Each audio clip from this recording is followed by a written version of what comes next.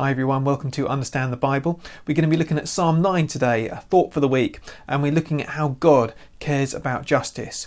But before we get into that, I'd just like to mention a couple of things. If you're new to this channel, if you're watching this on YouTube or Facebook, or if you're on the podcast, I just want to say welcome. Please do explore the rest of the channel.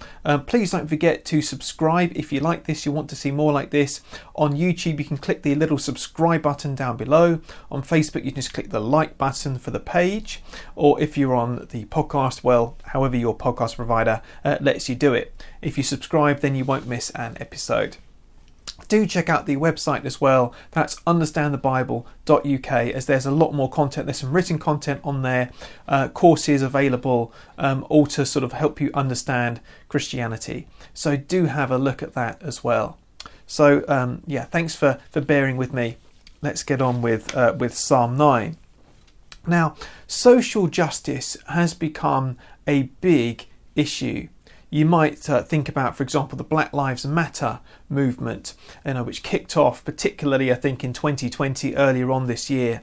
And, when George Floyd was killed, there were big protests. There were big protests in the UK as well as in America, all across the world, actually. And, this whole thing about, righting an injustice, how black people often have been not been treated well. And, we want to correct that kind of injustice. And that's been one of the most significant things about 2020, I think. But what does God have to say about justice? And is it something that we as Christians should care about? And that's what we're going to be looking at through Psalm 9. I think Psalm 9 is very much a psalm of justice. Now, Psalms 9 and 10 go together. They were most likely originally one psalm, but we're actually going to treat them separately. That's kind of how they've come down to us. So we're going to treat them separately. So I'm going to do Psalm 9 this week and then Psalm 10 next week. I'm going to read it out first and then we'll go through it. So Psalm 9. I will give thanks to you, Lord, with all my heart. I will tell of all your wonderful deeds. I will be glad and rejoice in you. I will sing the praises of your name, O Most High. My enemies turn back. They stumble and perish before you. For you have upheld my right and my cause, sitting enthroned as the righteous judge. You have rebuked the nations and destroyed the wicked. You have blotted out their name for ever and ever. Endless ruin has overtaken my enemies. You have uprooted their cities. Even the memory of them has perished. The Lord reigns forever. He has established his throne for judgment. He rules the world in righteousness and judges the peoples with equity. The Lord is a refuge for the oppressed, a stronghold in times of trouble. Those who know your name trust in you, for you, Lord, have never forsaken those who seek you. Sing the praises of the Lord enthroned in Zion. Proclaim among the nations what he has done. For he who avenges blood remembers. He does not ignore the cries of the afflicted. Lord, see how my enemies persecute me. Have mercy and lift me up from the gates of death, that I may declare your praises in the gates of daughter Zion, and there rejoice in your salvation. The nations have fallen into the pit they have dug. Their feet are caught in the net they have hidden. The Lord is known by his acts of justice. The wicked are ensnared by the work of their hands. The wicked go down to the realm of the dead, all the nations that forget God. But God will never forget the needy. The hope of the afflicted will never perish. Arise, Lord, do not let mortals triumph. Let the nations be judged in your presence. Strike them with terror, Lord. Let the nations know they are only mortal. So this psalm, I think, is all about justice. He starts out, David, in verses 1 and 2 with a fairly standard way of opening psalms, giving thanks to God, telling of his wonderful deeds, singing his praises. And then in verses 3 to 6, we find that David is actually the one who was, or even who is, oppressed. He says, you have upheld my right and my cause, sitting enthroned as the righteous judge. So he looks back at how God has upheld his cause when people have been oppressing him, when people have been, fighting against him. David knew what it meant to be oppressed. David knew what it meant to be someone on the run who had been treated badly, who had been treated unfairly. And he said that God has vindicated him. Now, why does David speak like this now, when, as we find out a bit later in the psalm, that he is currently being oppressed as well? Why does David speak as if it's already true? And the answer is, I believe, that David is looking back to times when God has acted in this way. God has upheld his righteous cause. But, and that's true regardless of his current circumstances. So what he's doing is he's looking back and saying, God, you treated me like this in the past. Now please, in the future or in my current situation, help me. And his confidence is based on the way that God has treated him in the past. And so then he says in verses 7 to 10, the Lord reigns, he's established his throne for judgment, he rules the world in righteousness, he judges the peoples with equity. He's a refuge for the oppressed, a stronghold in times of trouble. And so David reminds himself of the characteristics of God, of what God is like. He reigns, he's just, he's righteous, he judges everyone fairly, with equity, and he's a refuge. And he says, you, Lord, have never forsaken those who seek you. So all those who seek the Lord, God never turns away. He always listens to those who seek him, especially those who seek him in times of trouble. And then he goes on in verses 11 and 12 to sing the praises of God again. And why is that? Verse 12, for he who avenges blood remembers. He does not ignore the cries of the afflicted. So God is the one who avenges, and he does not ignore the cries of the afflicted. And I was thinking, how good is that? What wonderful good news is it that God does not ignore the cries of the afflicted? Too often we hear in society about how the cries of the afflicted are ignored, and this happens a lot. It happens in society. A few months ago, I was watching a video, an interview with Dr. Ella Hill, who is a grooming gang survivor. She was raped and she was treated very badly. And unfortunately, because of the culture of the police at the time and the culture of society, it's still like that a bit today. But she was basically ignored and they didn't take her claims seriously. And that's the way that, unfortunately, it was. So that happens in society, but also sadly in the church.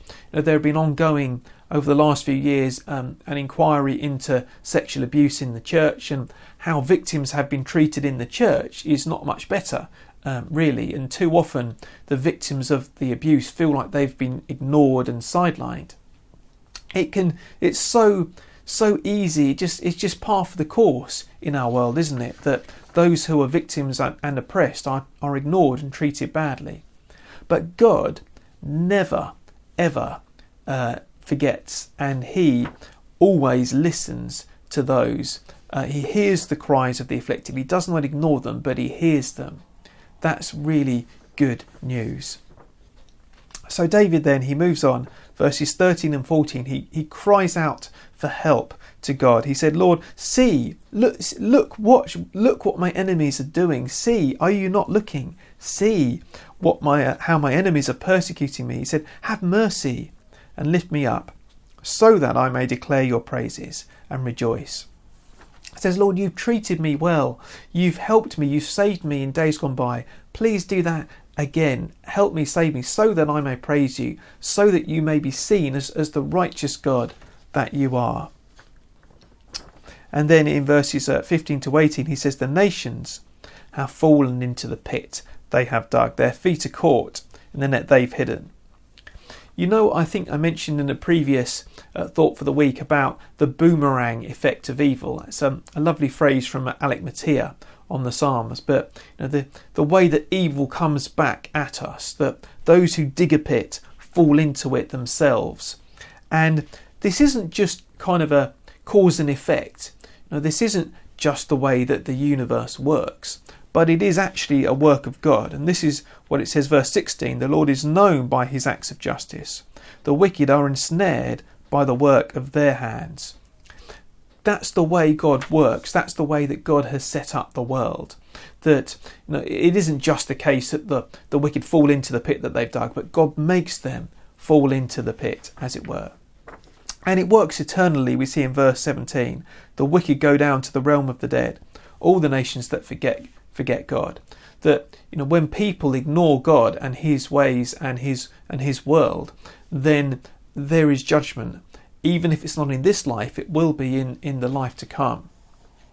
But, verse 18, and this is, if you want to write out a verse, stick it on, to remind yourself or whatever, this is the verse I would choose from this psalm. But God will never forget the needy. The hope of the afflicted will never perish. Well, that is hope. That is hope for social justice. That is hope for the oppressed, isn't it? God will never forget the needy. The hope of the afflicted will never perish. That's good news. And that's something that we need to hold on to. And so David finishes off the psalm, verses 19 and 20. He says, "Arise, do not let mortals triumph. Let the nations be judged in your presence. Let the nations know they are only mortal."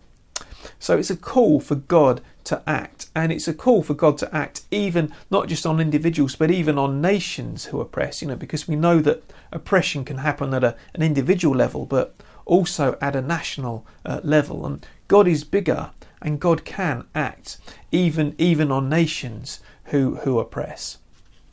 So what can we learn as we come to the end of this psalm? I've got 3 things here which I want to suggest. The first thing is that we should care about injustice and we should stand up for the oppressed. I think it's a significant thing in the Bible that injustice and oppression are something that we need to stand up against, because as we've seen, God does care about it. So we do need to uphold the cause of those who are oppressed.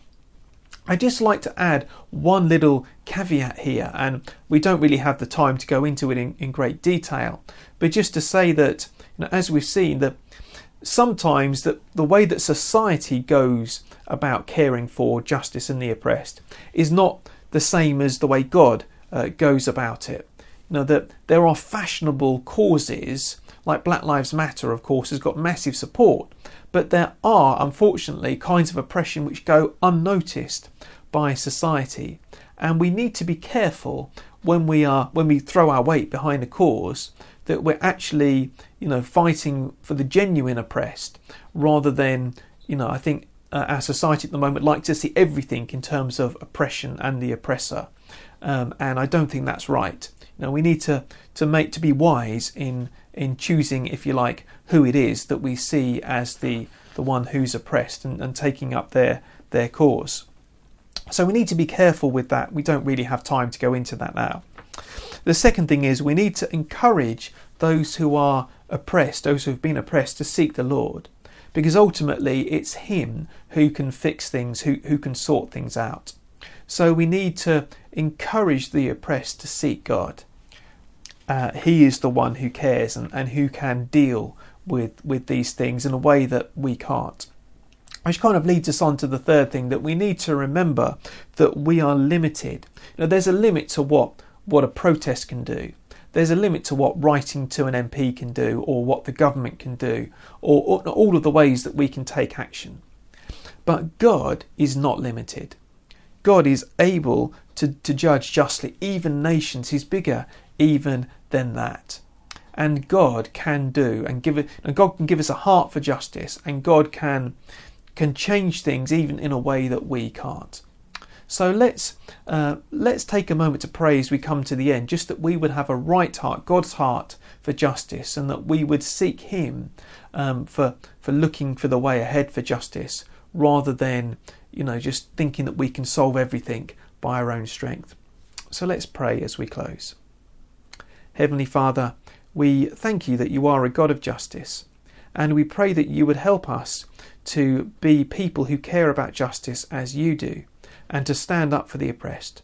Please give us real wisdom in doing that, and please help us to know that although we are limited, You are a God who can do even more than we can ask or imagine. That you are the only one who can truly right injustices and make things right. Judge us with equity. So please help us to trust you this day, Lord, in Jesus' name. Amen. Well, thanks very much for watching, everyone. Like I said at the start, do please like or subscribe or whatever, wherever you're watching or listening to this. And do check out the website, that's understandthebible.uk, for lots more content. And I'll put all of the links down in the description below. Thanks very much, everyone. And I hope to see you again for another session very soon. Until then, God bless.